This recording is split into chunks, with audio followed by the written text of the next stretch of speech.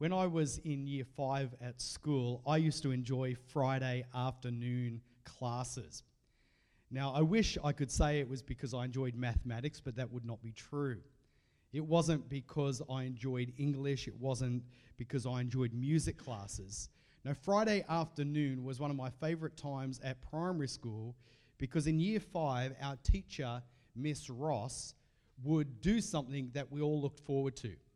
She would get a piece of butcher's paper, a large or just white sheet, and she'd post it up on the wall, and she would identify one student, and there was probably a rhyme and reason to what she did, but she would choose one student per week, and it was a time where we would write what we liked about that person in the class. And so she would put up a piece of paper, and let's say it was Jason's turn. She would get out her markers, being a primary teacher, she had all the different colour markers, and there's probably some pedagogical method to it. But for most of us, we just sat there, we'd like the colours. She had the butcher's paper, and it would say up the top, I like Jason because. Okay, and she would open it to the floor. I like Jason because he's funny. He tells good jokes. Somebody else would say, I like Jason because he shares his lunch with me. I like Jason because he can run fast. And we would start writing things down. I like Jason because he supports the Bulldogs. I like Jason because he is a loyal friend. We used to enjoy this as Miss Ross would take something about that person's character, that person's identity, and she would reveal that, as it were, to the whole class. Now, I know some of you won't believe this, but up until the age of probably about 12, I was a very shy kid. I didn't speak very much in public. I was a bit of a sook, my mum would say, but I wouldn't have said withdrawn, but I was quite a quiet guy. But it was Miss Ross and my name being put up on a bit of butcher's paper and some words of affirmation that gave me some confidence as a boy in year 5. As it was my turn for my name to be up there. What do you like about Malcolm? And I can't to this day remember what it was, but there was at least 2 or 3 things. And they went up on the butcher's paper. Now I can still remember that because words actually have great power. Who you are and your identity, there is something powerful about being affirmed who you are. Now, those of you who have read the book, there's a book called The 5 Love Languages. And some of us, even in this room, realize that words of affirmation can be one way of conveying love. But whether or not that is your love language, I really believe that God wants to affirm things about you to help you have the confidence to go through life. You see, when Peter writes 1 Peter, the Christians there are going through a very difficult time. They're not Jewish by background. They've not inherited or grown up in this Christian faith. No, they're living in places like Bithynia, Cappadocia, Asia. They've experienced the reality that Jesus is the Messiah, but because of that, persecution, ostracized, losing their jobs, being rejected by their family. How do you go forward in that? How do you go forward when you are so discouraged? In this passage, what we're going to discover is that God, as it were, is going to put up a butcher's paper. And he's going to say to the church there, and by extension to us, you know what? You need to remember who you are. You need to remember who you are because of who Jesus is. What would God write on your butcher's paper? What would he say, this person is ... Well, that's what we're going to look at this morning. So 1 Peter chapter 2, we're going to discover what God would say about us. Because like Peter's audience, we are sojourners. We are on a journey. We are exiles. Last week, you'll remember, we talked about the grammar of the gospel. Because of the gospel indicative that God is our Savior, now we have a gospel imperative to respond. We saw that consecutively and consistently in the writings of the New Testament, you get truth that then you are to respond to. So last week we looked at the response where we are to set our hope, according to verse 13 of chapter 1, on the hope that is to come. We discover that we are to be holy. We are to live reverentially. We are to love one another. And now we come to chapter 2, and I'm going to actually begin in verse 4. And what he's going to do, again, he's going to go back to truth. If you are to live out and live under times of persecution and hardship and difficulty, he's going to once again say there are certain things you need to know. So listen as he pulls out the butcher's paper and he makes his way for us, affirming things about our identity in verses 4 to 10. Well, it shouldn't surprise you. His beginning point in wanting us to think about ourselves is to reframe our identity based on, first of all, who we are in Jesus. This is what he consistently does. In chapter 1, he says, I know you're going through trials, and before he gets to the so what, he starts with let me tell you about God the Father. He is sovereign. You are chosen exiles. God is fully in control. Here again, he goes back to, before telling us what to do, he says, I want to state some truth for you. And it's based, first of all, on the character of God seen here in the Lord Jesus. Look at verse 4. As you come to him, the living stone, rejected by humans, but chosen by God and precious to him, you also, like living stones, are being built into a spiritual house. He starts off with an image of the stone and Jesus as a living stone. Now, we need to stop and think about this for just a minute. Peter loves the stone imagery. In fact, he's going to quote from several verses, some from Isaiah the prophet, some from the Psalms, and he's got this fascination with using this rock metaphor. And I think there's probably good reason for that. You see, Jesus came up to him and said, your name's Simon, but from now on, you're going to be Rocky. Okay, loose translation. Cephas, or in Greek, Petra, means rock. And here's Rocky, the guy who's been called this. Upon this rock I will build my church. And I don't know if it's for that reason or not, but Peter's starting point is to reflect on this image, this Old Testament language of rock. And he says, you want to build your life upon a rock? Here is the rock. And he refers to Jesus as the living stone. You come to him as the living stone. A couple of things about that. First of all, he is the living stone, and the emphasis is upon resurrection. Perhaps the backdrop here, we know from at least chapter 1 that these people were saved. They weren't from a Christian background. They weren't even from a Jewish background, and they worshipped many gods. They were all gods of stone. They were all gods who were rock or made of wood. But Peter says, the starting point for you is to remember you have a living stone, not a dead rock. That's why this morning we don't come and kiss objects. We don't come and bow before a statue, because the God that we worship is not a dead stone. Rather, the God we worship is a living stone. The language here is one of Jesus being the answer to Old Testament hope, as we will see. But in the ancient world, they would have these gods that were made of rock and stone. But he says, we have a living stone. And to emphasize what he means here, he unpacks some of the Old Testament imagery. Now, in the ancient world, they used to build everything by stone. In fact, they say sometimes the problem with studying the Bible is it ruins a lot of good sermons. Sometimes there's truths out there that aren't quite actually true. They preach well, but they're not actually biblical. One of those is that Jesus was a carpenter. Jesus was a stone mason. Sorry to ruin your day here, but we often make good sermons about this, by the way. But the Greek word tectone, which is used in Mark 6, is this not the carpenter's son, was used of a stonemason. It's fairly well established that they would, rather than Jesus having a bag of nails and a hammer, it was more likely that he had a chisel. Even if you go to modern-day Israel nowadays, everything's built out of limestone. So good sermons about Jesus carrying the nails and whacking them in wood, and he'd be whacked into wood on a tree. Okay, it's good, but it's probably not biblical at that point. But all of that to say that stone masonry and stone building played a big place here.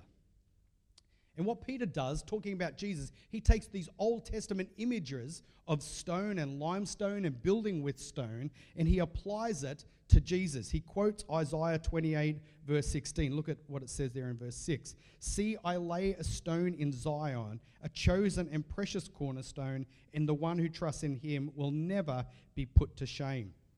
He's quoting here a prophet, Isaiah. When Isaiah gave this prophecy, there was a lot of tension around the country, and there was a real issue that they were going to soon go to war. In fact, that's what would happen, and they would ultimately be destroyed, and there would be a time later on in history of exile. But as Isaiah quoted this to a people, there was God's people. They were undergoing all sorts of persecution, which sounds very familiar to where Peter's audience is at. And he's going to say that this prophecy actually pointed to a greater cornerstone, and that cornerstone is Jesus. Now, the cornerstone, whenever you would do a building in antiquity or the ancient Near East, you would get a large stone that was large and, hopefully straight, somewhat straight, and you would put that as the starting point upon which you would then build the rest of the edifice. And here, Peter is going to say that we come to this living stone, Jesus, and Jesus is the cornerstone. Jesus is the foundation. He is the starting point upon which you build your life. But what do we observe about this stone? Well, the stone, God's chosen stone, is not the chosen stone of the builders. The builders reject it. So God says, I have a plan, I've got a chosen one, and the world rejects it. Remember a couple of weeks ago when we started the book, what did it say about us as the people of God? We are chosen exiles. We are chosen by God. We are special. We are unique in his plan, but we are also exiles. We are homeless. We are sojourners. And that is because the world does not understand us. So Peter here is aligning our own identity, but he's saying you are just connected here with the greater cornerstone, who is Jesus. It is upon this living stone, which has been rejected by human, but chosen by God, that is precious to him. And so here's the first thing that he will put up on the butcher's paper. Look at how it unfolds. He says, as a result of this, verse 5, you also, like living stones, are being built into a spiritual house. He would write up on your butcher's paper, who am I as a sojourner? I am a living stone. You are a living stone. And you're meant to see here a connection to Jesus. You are living because you've been born again because of the work of Christ. You'll be raised again because of the resurrection of Christ. But you're a living stone. You're designed to see I'm connected to God's people because I am connected to the cornerstone. My life is built upon that foundation, and I am part of that building. And I think sometimes in the busyness of life and when we go through discouragement, we can lose track of the fact that we are on the winning team. We are on God's chosen team. By nature, that might involve rejection from the builders. We get rejected by other people, but we are no accident. We are connected to Jesus. I will never be put to shame because I am connected to the cornerstone. The cornerstone in Isaiah's day was metaphorically the descendant of David who would reign forever and ever, and that is the Lord Jesus. And we come, no matter what our trial, I need to remind my soul, I am a living stone. I'm connected to the living stone. But secondly, he'd put down on the butcher's paper, who am I, or who are we? And I need to remind myself, I'm part of a spiritual house. I am part of a spiritual house. You also, verse 5, like living stones, are being built into a spiritual house. The language here of house can be taken a couple of different ways, just as it can in English as well. But house can mean something physically where you reside. We can talk about the house of Gomez being the family of Gomez. Or we can often talk about the house, and here spiritual house, being a reference to the temple. Now this was quite common in Peter's day. People went to the temple, all sorts of temples to worship. And here though, he's going to say that through Christ, we are part of God's holy temple. We are part of this spiritual house. A couple of things about that. You have been saved not just to be with you and Jesus. Sometimes as a result of modernism, we've had this idea and this mentality, I think culturally, for about 150 years, I did it my way. Remember that song that was one of the most common songs for funerals? I did it my way. It was all about rugged individualism. And that boiled over even into the Christian faith, where we said, you know what, it's all about my walk with Jesus. It's me and Jesus. Well, no, when you get Jesus, you get the whole family. Okay, because I've said this many times. Lots of things in life you can do by yourself. Being a Christian is not one of them. You were designed to be part of a house, part of a family, part of a temple, part of a group much larger than yourself.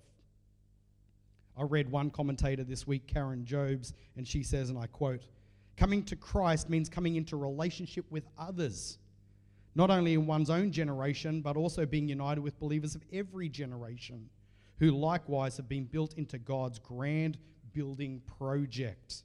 The structure will be completed only when the scaffolding of human history comes down and the kingdom of God is revealed in all of its glory." This passage reminds me, who's my identity? I am part of something much bigger than just me. I am part of a spiritual house, God's spiritual house, God's family, God's community that has been set up with God's great design. When you're going through discouragement, when you're going through hardship, this is one of the things on the butcher's paper that you need to remember. I am not an accident. I am part of God's family. I am part of God's temple. He goes on a bit further, and we also discover that we are part of a royal and a holy priesthood. I need to remind myself on the butcher's paper, I am part of a royal and holy priesthood. Now, I don't know what you think of when you think of priest, probably negative. Okay, and particularly culturally nowadays because of unfortunate and wicked activities by priests in the history of the church. This is a very negative term, but certainly when Peter wrote this, the idea of a priest was somebody who was set apart to do the work of God. And he's going to say to these people from Bithynia, from Cappadocia, from Asia, he's going to say, no. You need to now understand, because of the work of Christ, you get to be in God's service. It's not just the special people out there. You are a servant of the Lord. It's not that you need special training, or it's not that you need a degree in theology to become a priest. No, because you are connected to the living stone. Guess what? God has put you as a priest in his service. Now, what was the priest's job? By the time of Jesus, when you would go up to the temple, priests would do all sorts of things. They would light candles. There would be sacrifices that they'd be involved with. They would run the day-to-day activities of the temple itself. And here's the thing. When you become a Christian, guess what? God's got a priestly job for you. Just as there was somebody to light a candle in the temple, there was somebody to run the administration, there was somebody to clean the places where they would keep the animals, God has a place for you in his work. You see, sometimes I think we make this mistake of, Christian ministry is only for those people who get paid. I used to get this quite a lot when I was a pastor, where somebody would come up to me and they'd say, "Malcolm, I've got a friend coming to church tonight. Can you share Jesus with my friends?" And I'd say, "I can, but why don't you share Jesus with your friends?" And there can be this perception, no, that's only the pastor's job. And so pastors have to do 1,000 different things in our mentality. But the way that God has designed churches is for pastors and teachers who he gives us, that their job is to equip the saints to do the ministry, to do the priestly service. And this is what you have been called to do. Now, what does it look like? Well, it's interesting. We talked about this last week. What does it look like to be a priest in God's service? Fortunately, through the book of Peter, he gives us lots of ways. In fact, if we were to go through a bit further, verse 11, if you go down the passage there in your Bible, chapter 2, "Dear friends, I urge you as foreigners, exiles, to abstain from sinful desires which wage war against your soul. Live such good lives amongst the pagans that though they accuse you of doing wrong, they may see your good deeds and glorify God on the day he visits us." He will then go on to talk about how do you live as a godly citizen in a world where there is an evil dictator. What does service look like? He tells us, do good works. Don't live this way, but live that way. And peppered throughout the book are imperatives that show us what sort of priests we are. God has not called you to say, okay, I'm going to save your soul, so at the end of your life, you get to come and live with me in heaven. But from then until then, just do what you want. No, you've been saved to become a priest in God's service. You're part of his temple. He has given each of us in this church gifts, abilities that we might serve him. For some people, he gives wealth. He gives you an excellent job that frees you up financially, that you can serve people and give money so that people in the Philippines can learn who Jesus is. Through others here, he will make you a school teacher. And you can be a Miss Ross who invests in the lives of young boys and girls and tells them about the dignity that they have. But whether it's an external job, whether we're working as accountants, whether we're working as mechanics, or whether it's contributing to the local needs of your community and your church, we have all been created to be active participants, not idly sitting by as consumers. Who am I? I am part of a royal and holy priesthood. God has a job for me. God has a job for you. But then fourthly, he says that we are a chosen people. Verse 9, we are a chosen people. Now, when I lived in America for 10 years. And one of the things I picked up while living in America was basketball. I lived in Chicago during the era of Michael Jordan, perhaps the greatest basketball player. No, not perhaps, the greatest basketball player of all time. And I remember picking up basketball there, and I was more of a footy man or a cricket man, but, when in Rome, do as the Romans. So I took up basketball. But here's one of the things about basketball. Even when I moved to Dallas, I'd already been in America, lived there for a bunch of years. I was still a bit slow picking up the basketball, and every Friday when I was at Dallas Seminary, I'd go down to the local gym and we'd play pick-up basketball.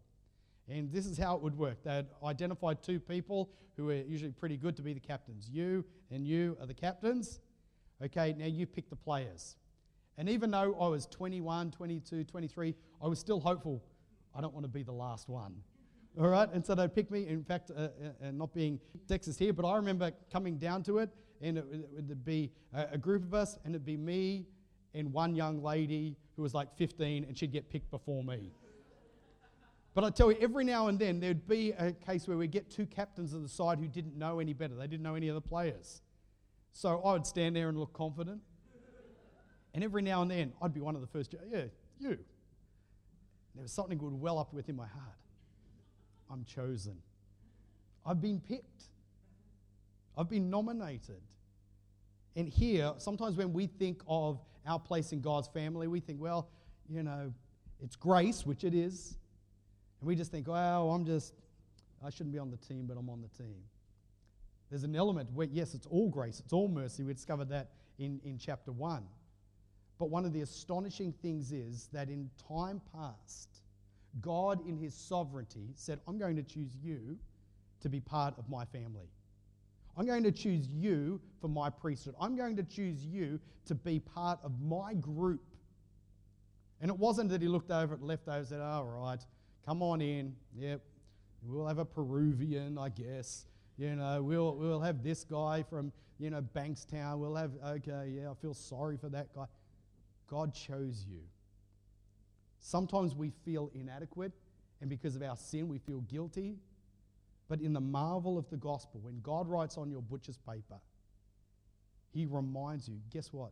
I chose you. You did not choose me. God's sovereignty is a wonderful thing. And the reality is, and he quotes here from Hosea. You remember Hosea the prophet? He marries this prostitute, and she has all these children. And they give them funny names. But one of the verses here comes from one of the names. Not my people. You weren't my people. But guess what? You now are my people. And this is the beautiful thing. God brings us in. And in God's family, it's not based on your demographic. It's not based on your ethnicity. It's not based on what you do or your ATAR. It's based on his wonderful, generous sovereignty. For Peter, God's chosen people includes people from Tokyo, people from Bithynia, people from Peru, people from Lithgow. God sovereignly has chosen you to be part of his people. When you're discouraged and you feel inadequate this week, when the pressure comes onto you, God hasn't forgotten you. Remind yourself, I'm part of his people. Fifthly, I am part of a holy nation. Look at verse 9 again. You are a chosen people, a royal priesthood, a holy nation. In the Old Testament, God called Israel to be that nation.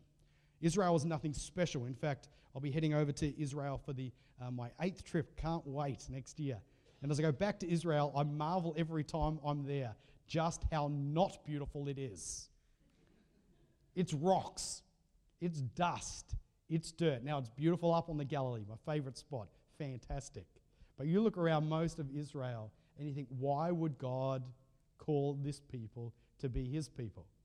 It's strategic that when God calls a people for himself, I wonder if he thought, okay, because if you look even physically where Israel is, they had a road called the Via Maris, or the King's Highway, the way of the sea, and it would go down, one would go down the sea, one would go down inland. But if you wanted to go from Asia to Africa, you'd have to go through Israel. You wanted to go, you're up there in Turkey, and you wanted to come down, guess where you would have to go through? Israel. Rome. This is before they didn't like to go by sea. You wanted to go from Rome to Africa. You'd go all the way around and you go through Israel. And I think God said, okay, let me put my people in the most vulnerable spot on a major highway, major intersection of the world. Let me put them there. Let me also give them a climate that is terrible, and you have to depend on rain, and I will provide rain for them. But let's put them in a place that is vulnerable physically from the nations, but also vulnerable geographically in regards to rainfall, and let's see if they can trust me. And he says, Israel, you're it. Now we know from history, Israel, they were to be a light to the Gentiles. They were to obey God. And God said, I'll bring rain when you obey, and I'll bring blessing, but when you're disobedient, no rain. And he puts all these around them so they would trust him. But he says, but you're my special people. I've appointed you as my nation. So I want people to see that you are different.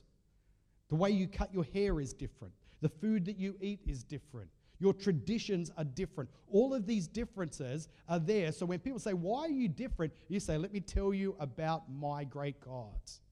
How he is different. And the word we use for different is holy. Now we know Israel, they use their difference not as an outward way to reach the nations. In the end, they make up a bunch of extra rules around the Bible that keep people at arm's length. To say, ha ha ha, you're not special like us. And Jesus comes, of course, as the true light of Israel. He comes as a true light to the Gentiles. And he starts this new nation that is made up, and it was always part of God's plan, even when he wrote to Abraham and spoke to Abraham. It's going to be people from every tribe, nation, tongue.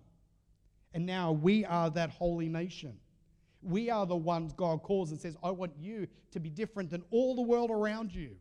Not different in a weird sense, but different in a compelling sense. So that people say, why is your life different? And you say, let me tell you about our God who is different. He is holy. At the next verses, which I've alluded to, verses 11, 12, I urge you as foreigners, exiles, you're a different nation. You're a different group. How are you different? Let me tell you, verse 11, to abstain from sinful desires which wage war against your soul, which all the other nations do. You're different. Live such good lives amongst the pagans, the nations, the other nations out there, that they will, though they accuse you of doing wrong, they may see your good deeds and glorify God on the day he visits us. Here's one of the things on the butcher paper. I am part of a new nation that's not based on ethnicity, the color of my skin, the language I speak, but it's based on the fact that God has called me to be part of a new people that goes out to the nations and says, we are different. Let us talk to you about our God who is different and our God who is holy. Who am I as a Christian sojourner? I'm part of a holy nation. Then lastly, I am God's special possession. Look there at the end of verse 9. But you are a chosen people, a royal priesthood, a holy nation, God's special possession. I am a special possession to God. Now, I don't know if you have any special possessions. I don't have much. I've got one that's kind of more of sentimental value, though it has a little bit of monetary worth, then it stays in my office. I have, from my first ever trip to Israel, I did a study trip, and I was studying over there for a month or so, and I went to a well-known person his little shop is on the Via Dolorosa on the old cobbled streets, Mr. Badoon. And I went to Mr. Badoon because I knew that Mr. Badoon had all sorts of ancient artifacts, pots, pans, different elements from yesteryear that he would sell. Now, being a poor student, I couldn't get one of the really good ones. I got a cracked pot, okay, and it's probably representative and symbolic of my life, but I got a cracked pot, and it sits in my office, 3,000 or so years old. There's the Israeli certificate there of authenticity and the place where it was dug and what strata level it was found on, but it's valuable. But here's the thing, you come to my office, I'll look you up and down. If you've got the right references, you know the right people, I'll let you have a look and touch my clay pot. Why? My special possession. It belongs to me. It's really important. There's much sentimental value. It's probably worth a couple of $100 as far as monetary value, but it's my special possession. Guess what? You are God's special possession. You are God's special possession. He says, this one here, mine. That's my daughter. That's my son. Belongs to me. You be careful out there. This is my one. You are God's special possession. Your son, your daughter is God's special possession. Friends, can I encourage you, when we get discouraged, it's easy for us to look around and even to compare ourselves with others and think we have no value, think that God has forgotten us. God has not forgotten. And he says to you today on this butcher's paper, you're special to me. You're chosen. You're part of my holy nation. You are my possession. This last year, through different circumstances, I've done a little bit of traveling. And while traveling, I unfortunately do a little bit of flying, and some of them are long-haul flights. And every now and then, I'm a pretty good flyer. I generally just watch about 5 minutes of something on the little screen and conk out. But one of the things about flying when you're flying regularly is the issue of turbulence. You get on the airplane now, they give you the safety briefing, normally in a video nowadays, but they tell you even when the plane, the seatbelt sign has been turned off, please leave it on in case of turbulence, unexpected turbulence. I almost know the words now. That's distressing. But here's the thing, they want you to keep your seatbelt on. Why? Because every now and then planes will go through a storm. Now, if the pilots knew the storm was coming, and sometimes they do, they might go around, but often you'll be flying and then out of the blue, a storm comes and it throws you about. And that's a bit like life as well. You're going through life and it seems to be going swimmingly, and all of a sudden, boom, cancer comes along.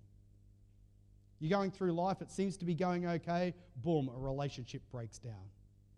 A job is lost.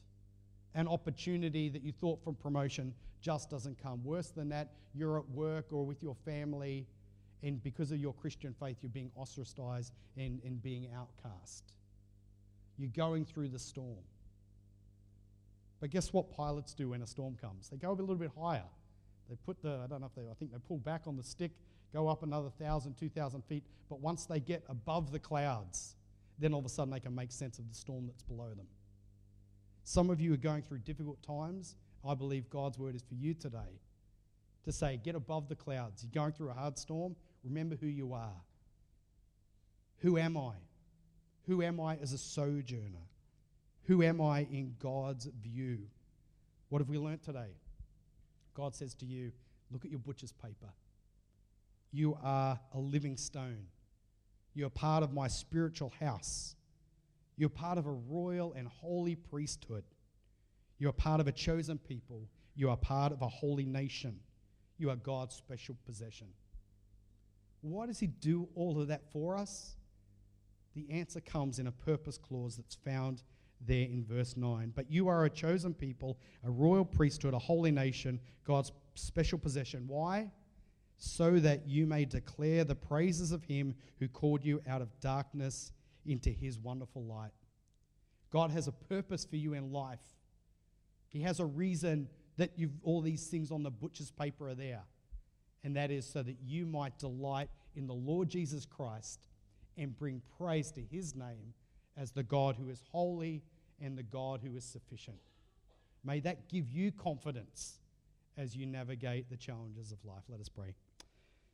Father, we thank you for this exhortive, encouraging, and challenging word from your servant Peter. We thank you for these truths.